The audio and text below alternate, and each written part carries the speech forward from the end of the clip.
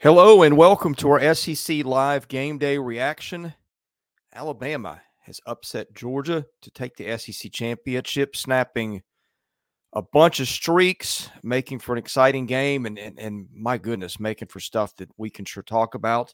Before we get into all that, holiday season off and rolling, NFL in full stride, NBA and NHL hitting midseason form. BetOnline is your number one destination for all your sports wagering info.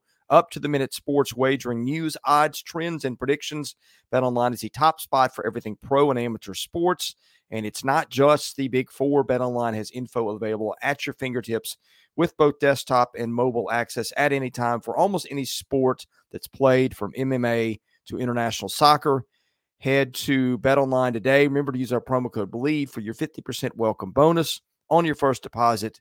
BetOnline, where the game starts. All right, Blaine, let's start here. Thanks for joining me tonight. Terrific ball game. Honestly, thought Georgia would win it. Did not. But this is my overriding thought from this game, okay? We can sit here. We can compare rosters. We can compare coaches. We can talk about all those things that we talk about before a big game like this. And in my mind, it came down to mistakes. Something that doesn't show up in star ratings, doesn't get you more or less NIL, doesn't get talked about. Georgia made two big ones, starting with the penalty before the field goal that doinked off the upright, and then the fumble on that end around. And you tell me, was that, if that wasn't the difference in the game? No discredit to Alabama. Let me be really clear. But games between pretty evenly matched teams, and this looked like one where the teams were pretty evenly matched, sometimes come down to those things, and I thought that was the difference. Yeah, turning the ball over in your own territory against a team like Alabama, you can't do that. That was tough. The false start definitely hurt them. They tied their season high in penalties. Georgia did so. But the other big thing was there was, I think it's going to be talked about for a long time, was that non-catch by Bond on fourth down that they didn't review the call. I think at How least do you if not people, review that?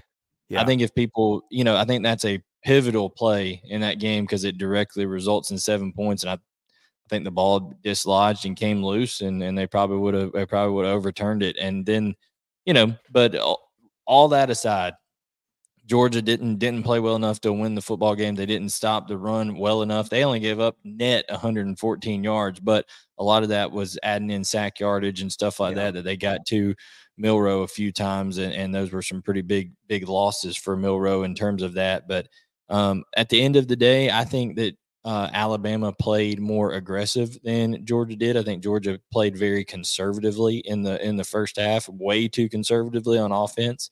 Almost tight, if you will, which is weird.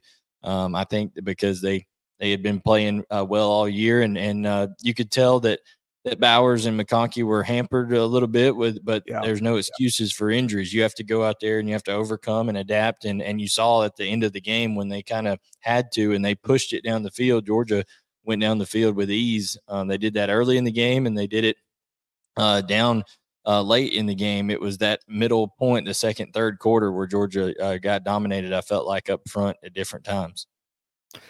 I was going through the stats and things, and the thing that stood out to me, and the reason I thought Georgia would win this game,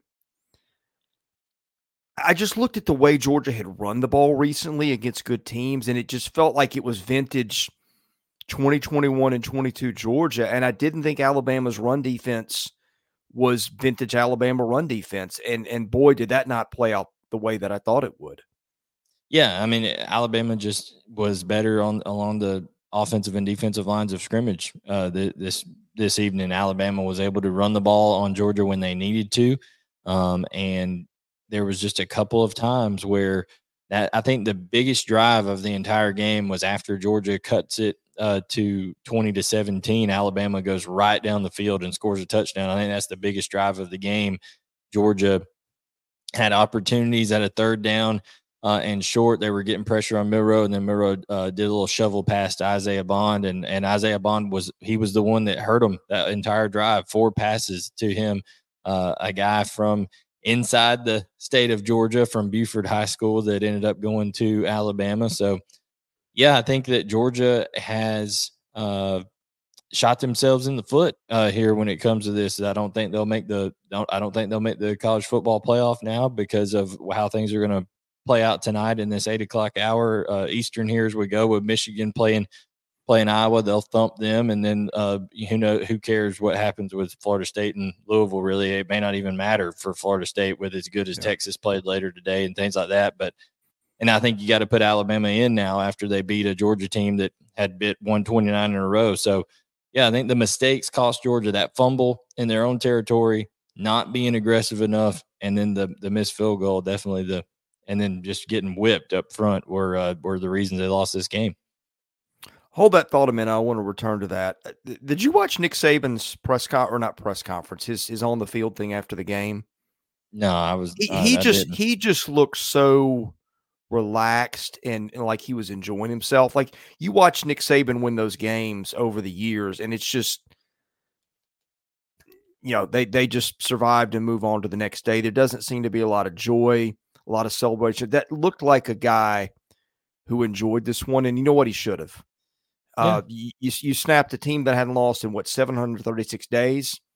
I mean, I think Trump wasn't still president, but it wasn't long. I mean, it's been forever. You just defeated a dynasty.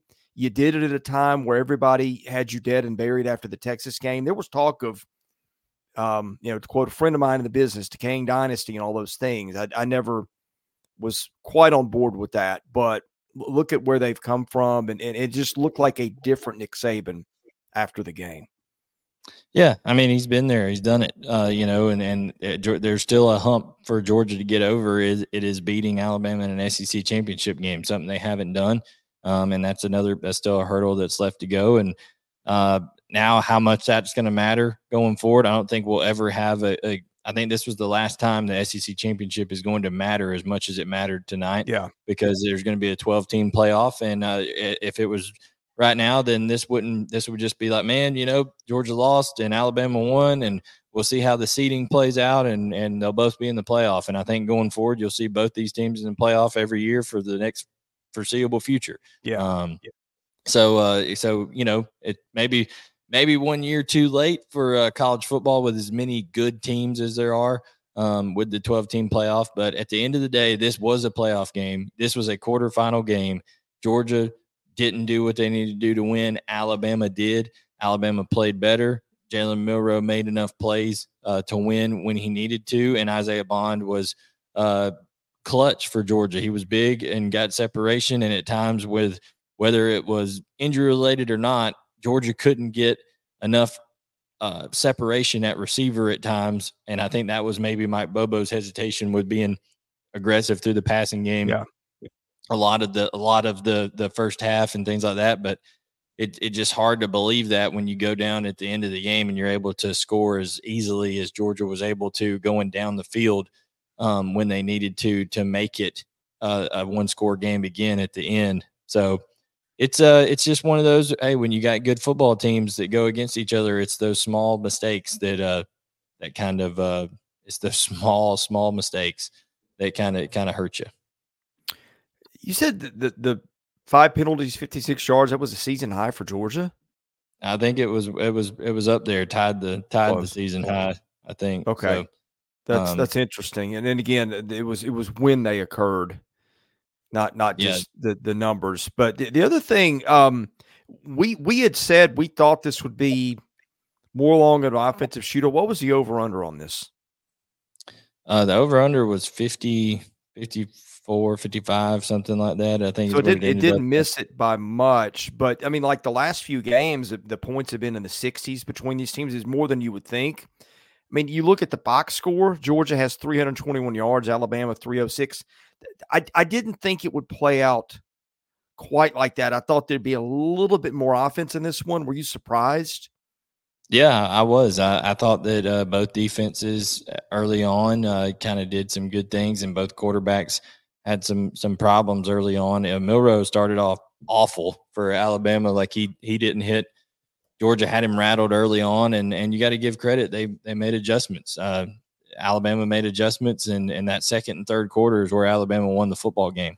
So I think that you got to give a lot of credit to Tommy Rees and Kevin Steele and Nick Saban, because they were able to handle it well. Before we unpack playoff implications and what we think is going to happen, any more thoughts on just the game itself? Yeah, I think you saw this is the least explosive, least dominant Georgia defensive line as we've seen in a while. And I think that there's going to be a revamping of that probably next year. You've got some guys that are younger guys that maybe weren't quite ready to contribute that are going to be there. And then also I think you're going to see Georgia be fairly aggressive in the transfer portal. I think you'll see probably 10 to 12 guys leave the program. And I think you'll see, 10 to 12 guys come into the program. So they'll be, I think they're going to be pretty aggressive. And of course they're going to have a big signing class. And then Alabama, I think you just, now if you're Tommy Rees, you just got to continue to go forward and play to Jalen Milroe's strengths and continue to do some of those design quarterback runs and then make the across the field reads simple as they have been. And he's just doing a great job for Alabama right now. So to continue to play to his strengths. And I think that Alabama is a tough team to beat going forward. All right, we're doing this. If you're catching this later, Michigan, Iowa, Louisville, Florida State about to kick off. May have already done so as we're doing this, but let's look forward ahead to the playoffs. Okay, I'm gonna. If Iowa beats Michigan, I'm going to be stunned. But I haven't said that. There's been a couple of upsets so far, so nothing's given. But let's just assume Michigan wins. I cannot imagine Washington getting left out after being 3 in the rankings and beating Oregon twice and some other nice Pac-12 wins. So we're going to take those as a given right now. Fair as a starting point. Yeah, okay, I mean, yeah. I think Texas looks so good today. And there's two ways you can do this, okay? Because I think if you're comparing teams against the field and you're comparing teams against each other, they're two different conversations. And you're like, what's this guy talking about? But let me get to it, okay? Alabama now has beaten Georgia on a neutral field, Ole Miss at home, LSU at home, Tennessee at home, road trip wins, A&M at Kentucky, at Auburn. Does anybody in the country have, and this is arbitrary, but does any team in the country have a better 7 wins or maybe a better? I mean, Alabama just nailed the best win in the country. Yeah, I mean that or Texas beating Alabama may be the best win in the country at Alabama. Yeah, well, let's hold the thought on that a minute, okay? Let's pretend we're comparing the teams to the field. Texas's wins at Alabama, Kansas State, Oklahoma State, neutral field, Kansas at home, and then it gets into at TCU, Iowa State, Texas Tech, BYU, and beating Houston on the road. But I don't know how much those things don't move the needles when we're talking about it. Yeah. If you're just comparing resumes, and let's throw Florida State in there, LSU neutral field, at Clemson, Duke and Miami, both at home, at Florida, at Syracuse. I mean, really, the LSU win is the only one that jumps off the page. Yeah. No, the problem is that I don't think that they're going to do that. I think they're going to say, okay, if Florida State were to win this game, they're going to say they are a Power 5 undefeated conference champion, and I think they're going to put them in. I just think that's what they're going to do. I know what you're saying. Yeah. In terms of the resume and things like that. And listen, Bama's got to be in, Michigan's got to be in, Texas has got to be in, and then Washington too. Washington. I mean, I don't know what you're going to do. I think Florida State gets left out. Yeah, Florida State may get left out for sure. That's true. I don't know. And just for the sake of this, Georgia's got wins over Missouri, Ole Miss, at Tennessee, at Auburn, Kentucky, Florida neutral field. I know people talked about Georgia's schedule being weaker, and it was, but those are also some nice ones. I'm with you. I don't think Georgia's going to make the playoff. I'm just trying to cover all our bases. And just to be fair, you got Ohio State sitting there, having beat Penn State, won at Notre Dame, won at Wisconsin, won at Rutgers, beat Maryland. I don't think Ohio State's getting in. I guess the thing I'm making is I'm curious how the committee processes it. Do they compare these teams to the field, or do they start getting head to head? And I don't think you can avoid it with Texas having won at Alabama. But my point is, you process this conversation a little differently depending on the angle you take, if that makes sense. Yeah, and it's been the whole talk all week, the best versus the best 4 teams versus the most deserving 4 teams. And Kirby Smart just said in his post-game press conference, he's like, hey, the playoff committee, if you're going to go, it's supposed to be the best 4 teams. And if you're going to say Georgia's not one of the best 4 teams, then he said you need to get in a different profession, which, I mean, I think there's some validity to that. But at the end of the day, this was a playoff game, and Alabama won that playoff game. I think the SEC is the best conference. I don't care what happened early on in the year with non-conference or different teams and all that kind of stuff. I think week in, week out, NFL talent, the lines of scrimmage, all that kind of stuff, the SEC is the best conference in America, and Alabama just won that conference. Alabama has to be in. Washington has to be in because of how good they've looked, and with Michael Penix and winning that conference, and that conference was much improved this year, the last year of the Pac-12. So, I think you've got to put Washington in. Michigan's in if they win, and then it's going to be Texas or Florida State, and then you would have Texas, Florida State, and Georgia, and I just don't see them putting a Georgia team that just lost, even though I think Georgia could beat both of those 2 teams. I really do. Yeah. I don't think that they'll put them in. Especially with it's almost like you get benefited if you lose early on compared to if you lose late. So, well, I think you do, and here's the parity at the top. I keep kind of a running total of 4 computers and points above average. Here's the list, and some of this won't be reflected like on what Alabama and Georgia did today. That's not been tabulated, nor has Texas's win, nor has Oregon's loss or Washington's win. But here it was coming into the weekend. Michigan, 28.9 points above average. Ohio State, 26.5. Georgia, 26.5. Oregon, 25.5. Penn State, 25. Alabama, 23.8. Texas, 23.2. And then Florida State at the bottom, 21.3. Washington is all the way down at 17.6 before that Oregon win. That was 13. No, we know Washington's going to get in, and it should. But look at the parity, man. Of your top 7 teams, that is less than a touchdown difference in all of them. That's crazy. It is this NFL-like parity that I've been saying all year. We have it now.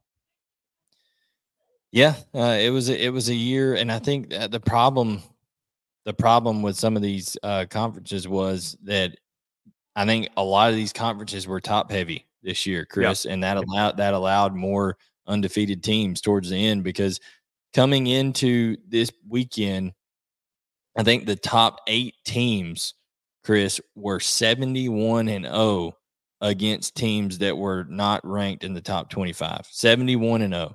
And that just doesn't happen. There's usually somebody that loses a game that they absolutely should not lose, during the year, and it just didn't happen this year. There wasn't the amount of chaos that there needed to be for it. Typically there's a team that has a glaring loss and it says, oh, that they're out, and that just didn't happen. We've never had this many teams on championship Saturday that have been alive for the college football playoffs. Has been maybe 6 at the most, but there was legitimately 8 teams. So no, look, this was all pointing to a conclusion, and I think Whitney Sutton has nailed it here in the comments, sort of. It was another thought I had. Look, Blaine, you can make it. Washington and Michigan have got to be in, presuming Michigan wins.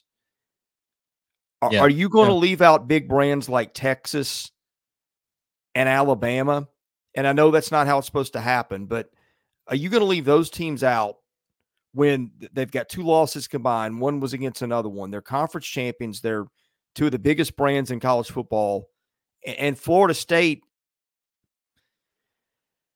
I think Florida State with its quarterback gets in, but I mean, are you gonna put Florida State without Jordan Travis up against Michigan in round 1? If you do, you're asking for the same result that Georgia put on TCU last year. Bingo. I think that's what I'm getting at. I just think that's how it's going to play out. Is that fair to Florida State? Probably not. But somebody's going to get screwed in this, and I think that's where it's going to be.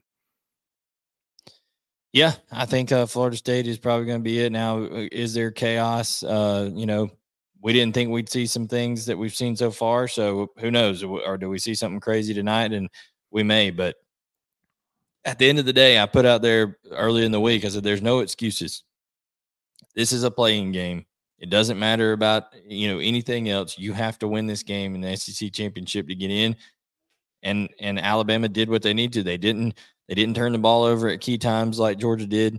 They didn't make the self-inflicted wounds, and they were able to run the football better than Georgia was. So they earned it. And I think with the SEC championship in their pocket, I think that they deserve in, even though Florida State, like you said, could be undefeated and all that kind of stuff. But honestly, are we even going to compare, saying you think an Alabama team wouldn't be a double digit to 2-touchdown favorite over Florida State right now with that situation? Yeah. So, and I think my suspicion is that common sense wins out, because I see it the same way. Again, is that fair to Florida State? Probably not.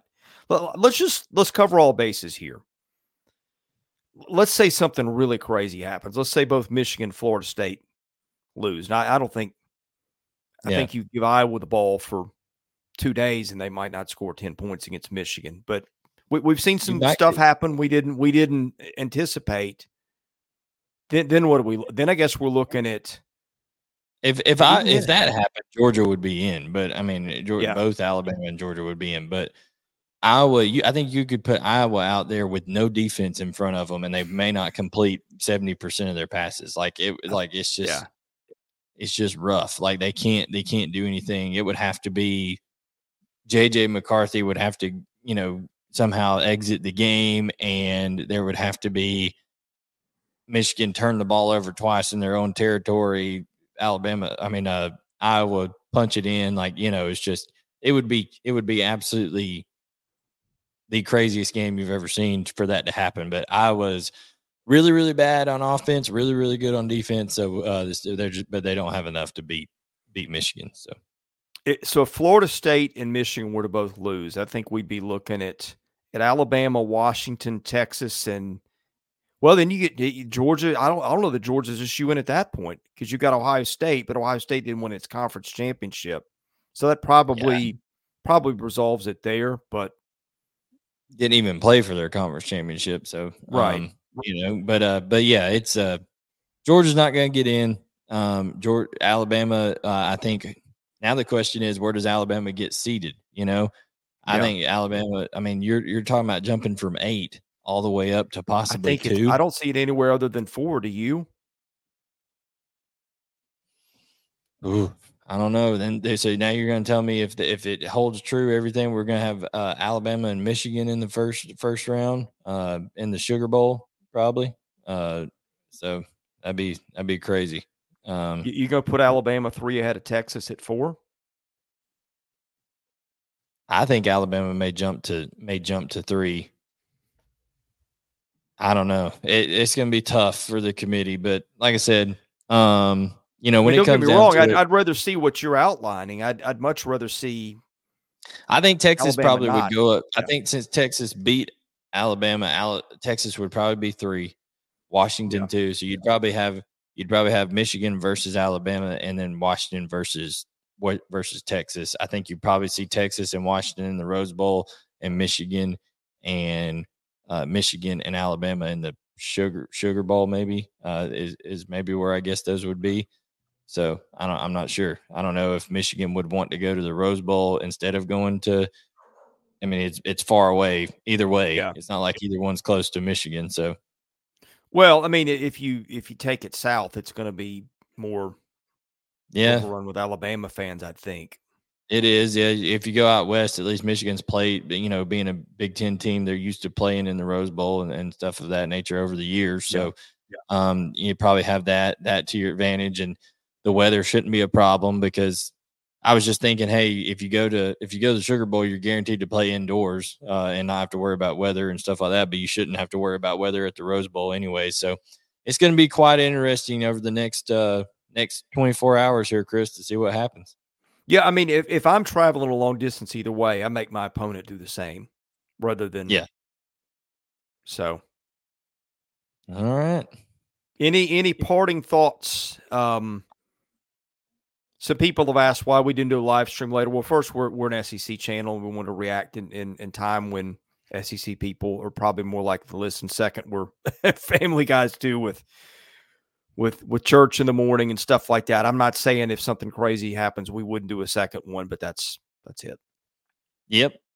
So I just think overall, you have the SEC here that is positioned themselves in a strong way and continues to do so next year when Texas and Oklahoma move in and just even more big name brands, and is going to force us to change our channel name and all that good stuff. So SEC is in fine shape going forward, and I think Alabama definitely earned themselves a spot, and Georgia's got to go back to the drawing board. But you got to say, if you're Georgia, not a bad little run of 29 straight games, an SEC record, and two national championships in a row. So, and now Georgia will try to go back to being the pursuer once again instead of the top dog. So, what is it? They've won 45 out of the last 47 games. Is that the stat? Yeah. So that's remarkable.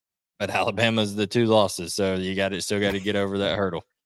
Who was the last non-Alabama loss that Georgia had? Last non-Alabama loss that Georgia had would have been in 2020 to Florida. Wow. Yeah. In 2020 to Dan Mullen. Yep. In the COVID year. I was thinking South Carolina. A friend, SC Scout guy, mentioned South Carolina in 2019. That was their last home loss. That was their last home loss.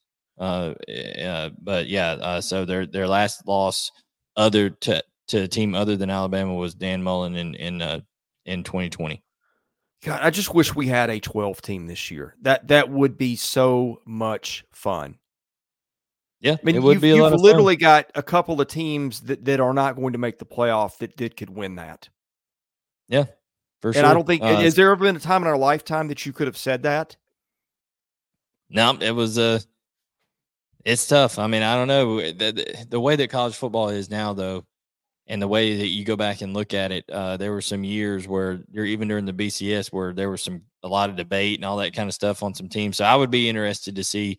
It's going to be nice to see it played out on the field. It's going to be nice to the games go into more of a pro style game, anyways, with unrestricted free agency every year with the transfer portal, because that's what it is, and then contracts with NIL because that's what those are. And so might as well have a playoff the way the NFL does as well. So. Yeah, no, you're not wrong. I hate the system the way it is, but it has produced some remarkable parity and competition. Yep. Blaine, parting thoughts. No, that's it, man. We've touched it all. I'm good. We cover, if you're new to us, we cover also baseball and basketball. We cover the SEC in depth. So hit that subscribe button, the like button if you like what you see here, and check out other content as well. I'm sure we'll be doing basketball stuff early next week. Of course, we'll wrap up the playoff decisions, the bowl decisions, all that good stuff that's coming to us Sunday. Anyway, thank you for watching. We are Southeastern 14, presented by Bet Online.